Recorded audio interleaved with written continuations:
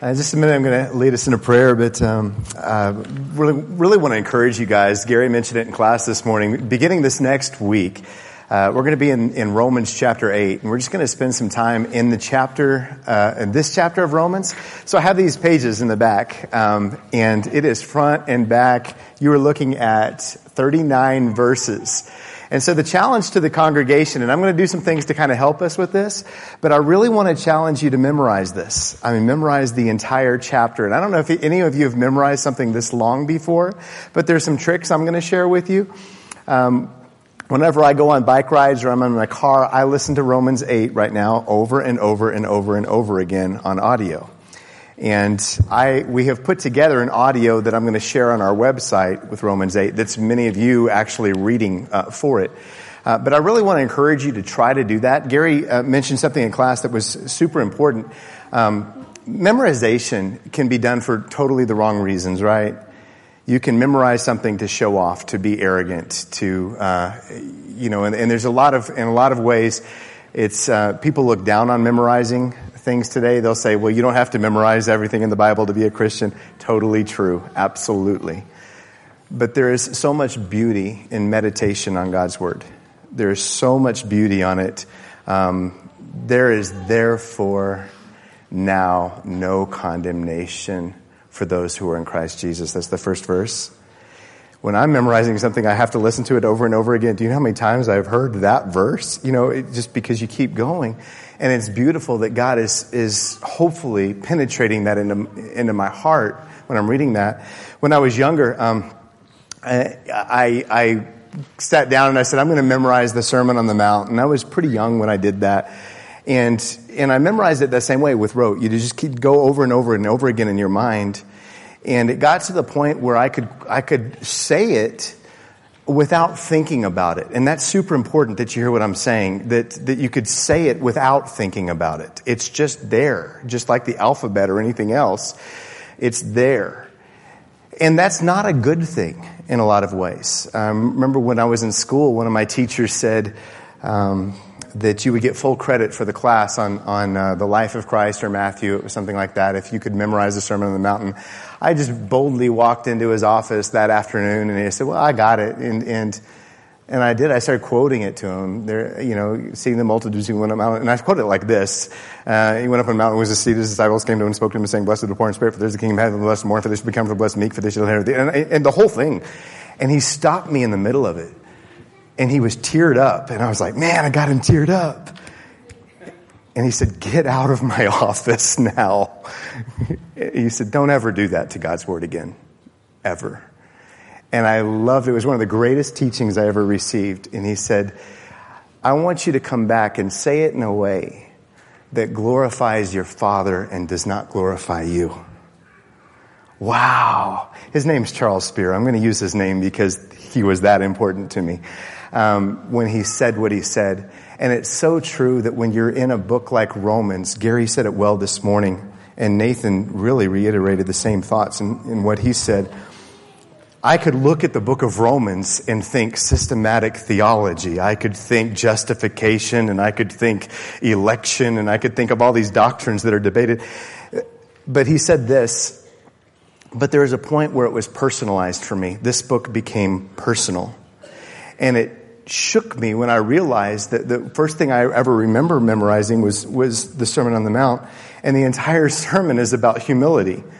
The entire sermon is about don't do your acts of righteousness before men to be seen by them. Otherwise, you have no reward from your Father. Don't, when you fast, I want you to anoint your head and wash your face. When you give, don't let your left hand know what your right hand is doing. The entire thing is about humility. And somehow you're able to memorize something, say it, and not get it. You hear what I'm saying? You can say it, but you don't get it. And in this parable that Jesus is telling about the good soil, and like what I'm asking of you, he says this, it's the one who receives it. And he uses this word that means puts it together, gets it, internalizes it. And so you can understand the parable without getting it. Does that make sense? You can actually understand it, but not get it. You totally understand what he's saying. It's not difficult. but you don't internalize it is the problem. You haven't made sense of it, and you haven't connected this to your own life. And that's when the Word of God becomes powerful, when you make a connection with it. And so I want to pray both about our time in the book of Romans, and I want to pray about the message this morning. And I just want to, I want to ask God that we would humble our hearts before Him and really allow this to be something that we don't simply understand in our minds, but something that we've connected our life to. Let's go ahead and offer that before God in prayer. God, I just want to come before you, and I ask, God, that you would continue to cultivate this soil, that you would not allow us to be hard or arrogant or lift ourselves up, but that you would be exalted in everything that we are. I praise you, Father, for the manner in which you have come as a servant, as a shepherd. And I pray that you would manifest that in your people and in your church today. And I pray that you give us the wisdom to know what it means to follow Jesus, what it is to wear his name and to be a disciple. That you would take the weeds of arrogance out of our life and all of the worries of this world. I praise you for the message this morning, and I ask that I don't get in the way of it. It's in Christ's name I come before you. Amen. Last week we talked about the part of the parable where he says that the seed that was sown among the weeds, they represent the worries of this life. And I learned something that was really interesting. I had to check with Melanie a second ago where our English word worry comes from. It comes from the German word, and my pronunciation is pretty dead on here. Vergen. Am I good? Vergen? Okay. Vergen. And it means to choke. How about that? That word means to choke. Suck the life out. Our English word worry comes from a word that means, Old English too, choke and suck the life out of something. And I was thinking, that's crazy to me that Jesus uses that exact analogy. He says, the worries of this life suffocate you, choke you, cause the gospel not to be fruitful in you. And I was like, man, that's crazy. And so when we get into the good soil, man, which is, this is by far, obviously, this is the point of the parable. I want to put this in the context of what's been happening and share with you something that I think I was really excited about it this morning, and I hope you are too. This is what's been happening. This is when he says this parable. And this is so critical when you're looking at, anything that Jesus says, what's happening around him. So in the synoptics, in Matthew, Mark, and Luke, this is what's been going on.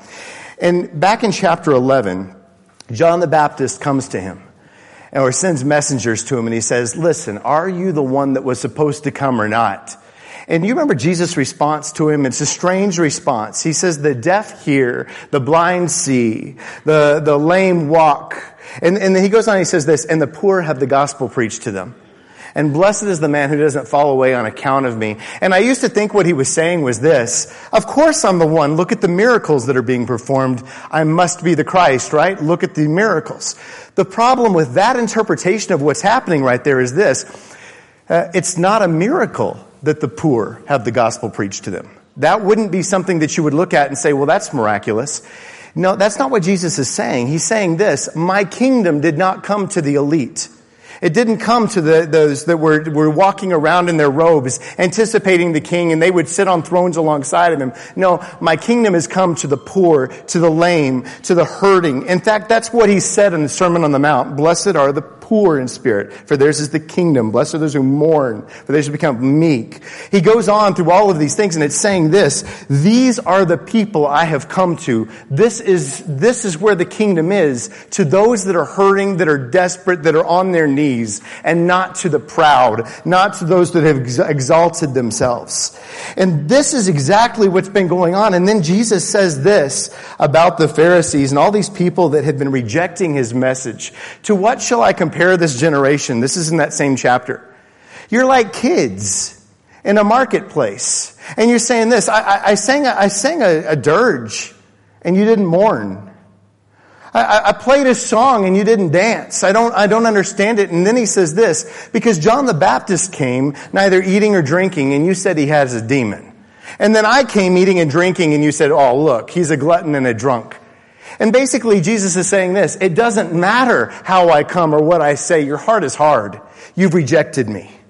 And you've rejected John, and it doesn't really matter. Your heart is calloused. In the next chapter, again, they call Jesus a demon. And this is Jesus Christ. Can you imagine if you were one of the people that was fishing there, and Peter, Andrew, James, and John, these guys are all fishing, and you're one of the ones that you could have followed, but you didn't? Can you imagine that? And the option, if you were living at that time in history, he's right there. You have a relationship with him, but you're not going to do that. You're going to fish instead, or whatever's happening. And you have that option. This has been haunting my mind this morning. And there's this is what ends up happening. John the Baptist is beheaded. Christ stands up and he says, man, what did you go out in the wilderness to see? And he talks about how great John the Baptist was.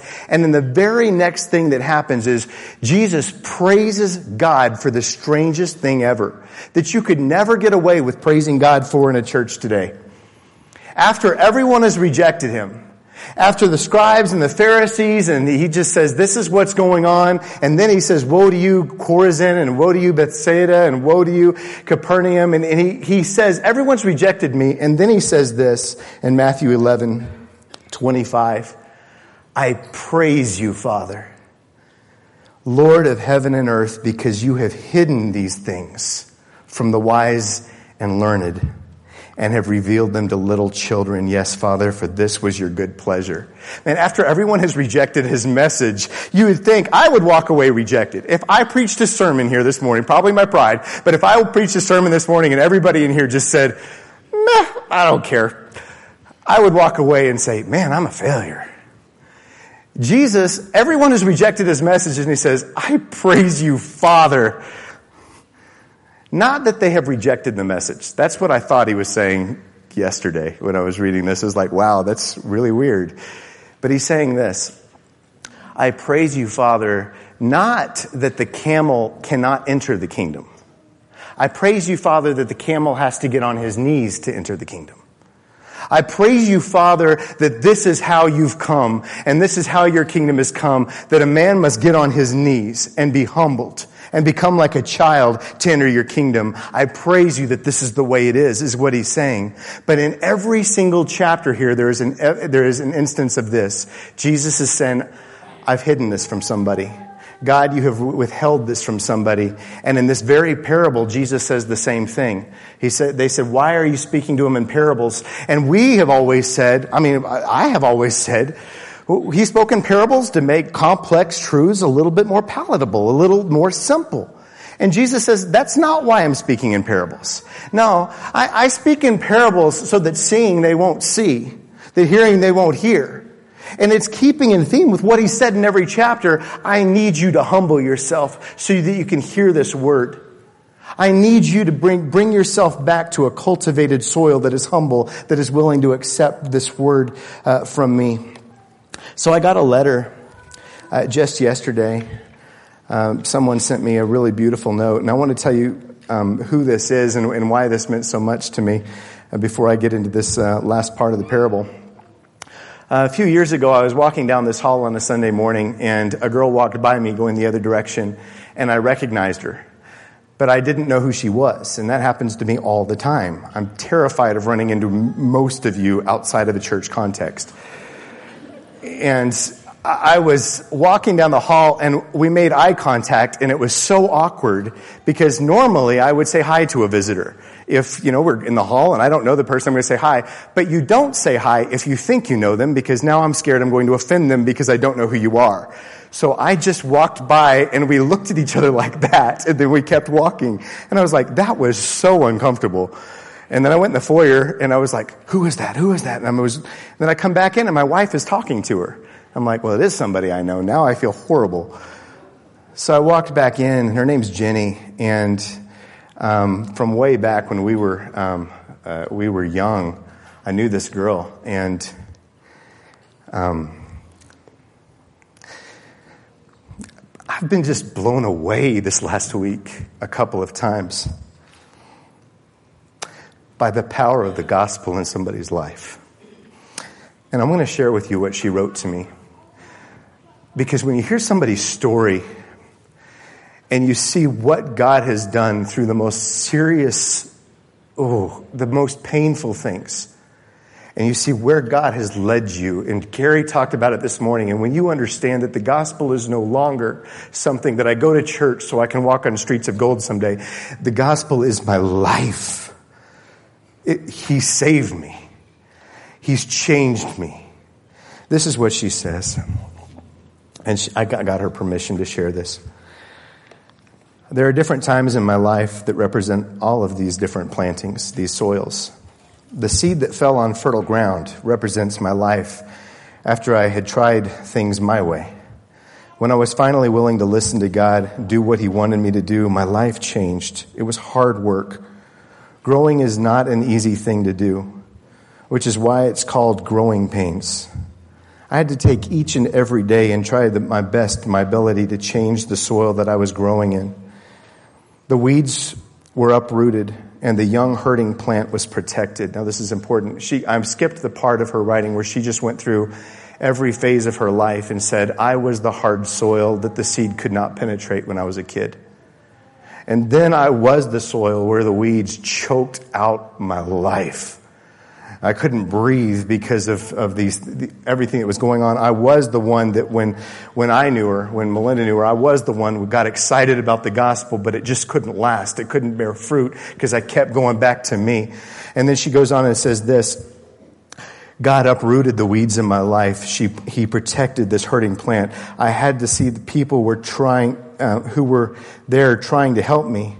If you are in a field of weeds, this was so powerful when she said this, if you're in a field of weeds, you cannot see the other plants trying to yield a good harvest. You look at the church, you look at other people, and all you can see is, man, it's just a bunch of hypocrites. That's all people are, and you can't see the good because of the lens in your own life. He surrounded me with good plants. I had to open my eyes and heart to these good people in order to survive.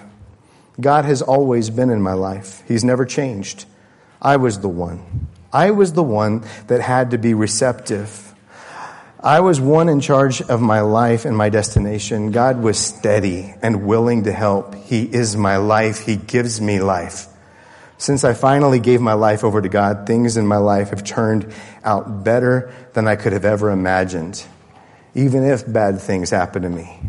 And this is a girl, this is why it means so much to me, has gone through major health issues, has gone through so much since that time.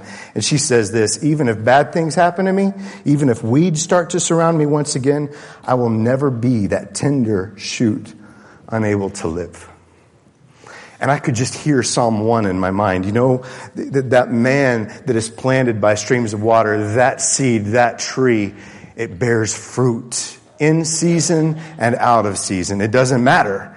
Because God's given me root. I'm strong. I can stand now. It doesn't mean, right? It doesn't mean health and wealth. It doesn't mean life is going to get better. It doesn't mean death and hard times and cancer and all these things aren't going to hit me. What it means is this. I have a hope that is so secure that stuff doesn't faze me as much now.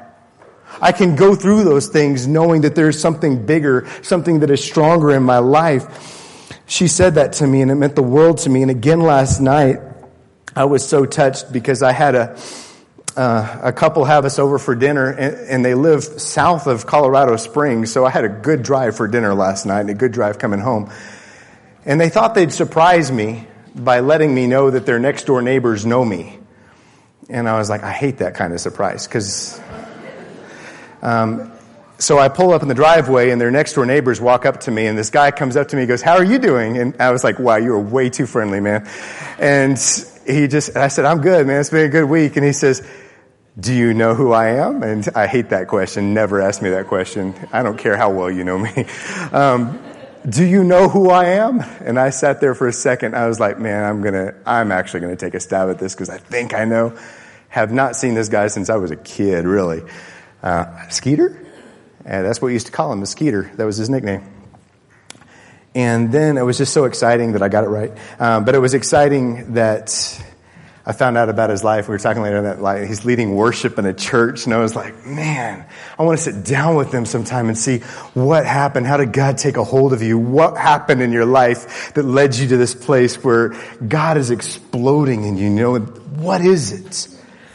And talking with some of you in here, and I was talking with one of you this morning, just talking about how life, the pains of life, the hard time, whatever it was in life, what is it that caused the soil of your heart to open up to it? To let something like this and to be able to cry when you talk about the book of Romans instead of puff out your chest. What is it that happened that made you internalize this and made this something real in you? The trick here for me, and this is important that I say this when I think about soil and I think about protecting this plant, is that it's never final. And I know that sounds daunting, but I guess growing up, a lot of us had this idea and I remember this, that growing up at the University Avenue Church of Christ in Austin, Texas, was the first church I remember. And I remember as a little kid thinking, someday I'm going to have to go up front and get baptized. And some of y'all who grew up in the church remember that you're terrified about that one day that you're going to step out into the aisle. Y'all remember what I'm talking about? Yeah, okay. And you have to do that lonely, terrifying walk. And I did that when I was a kid. And I walked up all the way up to the front of the church, and the guy came to greet me, and I ran back to my seat. And I'll never forget doing that when I was a kid and thinking, man, how terrifying this is. But it's like that one day in your life. And let me tell you, man, that is what the Bible teaches. And I'll stand by it all day long. Baptism is man's covenant with his God. Baptism is life. When I baptize my life into Christ, I'm clothed with Christ. Baptism saves you. I know that. But it's also not one event in your life and then move on. Baptism is a way you live, not an event. It's something you're baptized into. Which means even when I give my life in covenant to God, just like marriage, just like anything else, what can tend to happen in my life? The soil that used to be soft and receptive starts getting hard. And again, I have to come to the cultivator of soil. I have to come to him and say, God, don't let my heart leave that place. Don't let it change. It's not simply an event in my life. It's a life that I've been baptized into that counts. And the reason that's so important to me is because when I read Jenny's letter, I was like, here's this terrifying thing. All of these things are true about me as well. But they're all true of me after I became a Christian. I can talk about all of those soils after I gave my life to Christ. And I was like, God, why is it that I know what you've done for me? It says in Hebrews 2, we must pay more careful attention. How about this? We must pay more careful attention to what we have heard so that we do not drift away. For if the message spoken by angels was binding and every violation and disobedience received its just punishment, he says this, how shall we escape if we ignore so great a salvation? And for Paul, it's like, do you understand the gold that he's given to you? Do you understand what this is that you've been invested with? Do you get this? Don't forget it. Don't let me go, and I've said it so many times in here, don't let me go from being that tax collector that beats his breast and says, God, I can't even lift my eyes up to you, man, I'm not worthy to be called your son, kind of. And how is it that I came from that to being the Pharisee overnight? Why is it that there's this tendency to change, to get calloused, to get mean, the fruits of the Spirit all gone? Replaced with arrogance, replaced with cruelty, replaced with bitterness, replaced with hostility, replaced with division, replaced with all that junk in my life and all those weeds. How is it that takes place?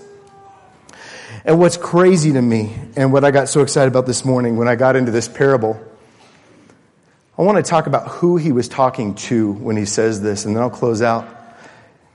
He says this about the seed that falls on the good soil. The seed on good soil stands for those with a noble and good heart who hear the word, retain it, and by persevering produce a crop. When he spoke this parable, Did you know that there are 3 people that the text says were listening to this? And this blew my mind. Okay, this is the verse that immediately precedes the parable in Luke chapter 8. Verses 2 through 3, this is what it says.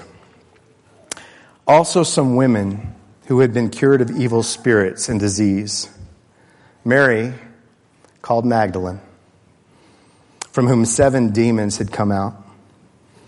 Joanna, the wife of Chuza, the manager of Herod's household. And Susanna, many others. And then it even says this, these women were helping to support them out of their own means. So you just said this parable to the wife of the manager of all of Herod's house. She's sitting at your feet, supporting this financially. What had she just witnessed? Just a couple of chapters earlier, whether she was already a follower of Christ or not a follower of Christ, this woman, Joanna, she had just witnessed her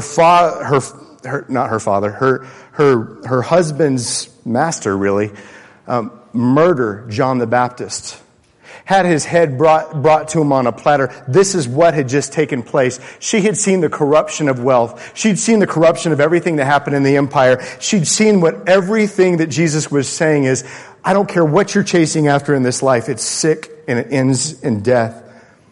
And she's sitting at Jesus' feet when he says this. And I love that because I'm always thinking, man, Jesus' gospel came to the poor, to the hurting, to the leper, to the blind man. This is his audience. And I love the story of Paul. And I love the story of Joanna because I hear this. The rich, the wealthy, those who their life is, you're living in palaces, you've got it made. You're brought to the same Lord when you're brought to your knees. You're brought to the same salvation when you're brought to your knees. And everything, and this is going to be a major theme when we're in the book of Romans, what the Jew and the Gentile have in common, what the weakest person in here and the strongest person in here have in common, whatever your history is.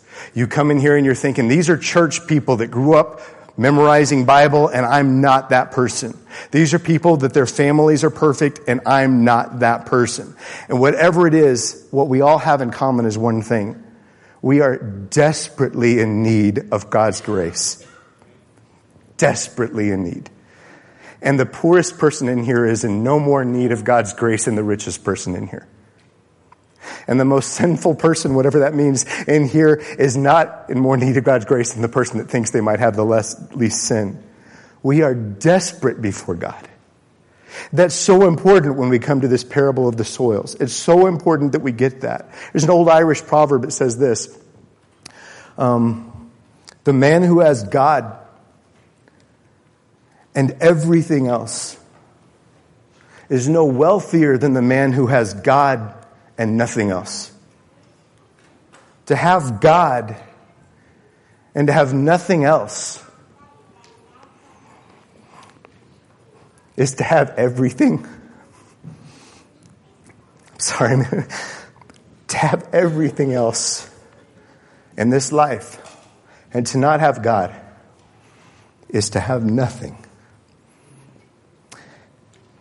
And I see this parable and I'm still trying to dig into it in my own soul, my own heart as to what this means and what the fruit means in my life or in another person's life. But I was convicted of this when I was praying about this and what I would say this morning. I was convicted of this. In the end, it's about humility. In the end, it's about a soil that has to remain cultivated before God so that you don't think higher of yourself than you ought to. That you continually receive the word, continually receive the word of grace and of salvation and what that means to you. And the end result in what each of us has to do, and this is hard, is I have to continually evaluate my life and simply look at what Jesus said. He says, man, a good tree cannot bear bad fruit. It's not in its nature. A bad tree cannot bear good fruit. It's just not in its nature. And if all of a sudden I'm looking at my life and the fruit of the Spirit isn't there, and I no longer see the image of Christ being molded in me, I can't simply say, well, when I was a teenager, I got excited and I went into covenant with my God in baptism. I need to look at today and say, have I made a decision today to be baptized into Christ? Today. And it's something I'm willing to humble myself and say, God, I need you to rework this soil. It terrifies me, and I guess it comforts me in a way, that Jesus, John the Baptist, Paul, Peter, and the greatest heroes that I know in Scripture, all of these men were accused of being arrogant. All of these men were accused of having demons. All of them were accused of that. How about that? But Jesus stood before them and he said, a tree will be recognized by its fruit. And I pray for God's church today, because we are Francis Chan has been bringing this out, and it's so powerful on Wednesdays. I hope you're able to come be a part of the series we're doing with Francis Chan. But he reminded us of this. We are the body of Christ. That's crazy, man. We are the body of Christ. And when people look at the church today, we should expect the same response. People called Christ arrogant, they're probably going to call us that too. But what terrifies me is this. I look at the church today and I don't always see Christ. I don't always see that. And sometimes when I look at the church today and I look at what's known as the church today, and I'm really trying to move away from being too pessimistic about things in my life. I'm working on that. But it does seem commercial. And it does seem more growth-oriented than Christ-oriented. Those are some fears I have. And if in this world, regardless of whether we grow or don't grow as Meadowlark or God's Kingdom in Fort Collins, however we're going to look at it, if we're not representing Christ in our spirits, then I don't want to grow. I think it's foolishness. But if we're representing Christ, then there's nothing we can do to get in the way of His Spirit. And His Spirit is powerful. And it's changing lives in this room. And it's changing lives in Fort Collins. And I'm humbled and honored to be a part of what that is. And I believe we are part of that. My Father, I just want to come to you and I want to beg you that you cultivate the soil in our hearts continually. God, I'm not trying to be emotional or make people cry or do anything like that. I'm just trying to be honest before you. And I'm not trying to speak before men. I'm trying to speak before you right now. And I ask God that if there's soil that seems rock hard, I pray, God, as a master farmer, that you would break that soil up, that you'd fertilize us, and that you'd make us something that represents you in this world. I ask God, not for anything else other than your Spirit would be powerful in this body and in our lives, that you would keep us on our knees, and that we would be, like Jenny talked about, we would be that tree that regardless of what's ahead, regardless of what happens, is unshaken, is unmoved, because your Spirit is in us and we are deeply rooted in you.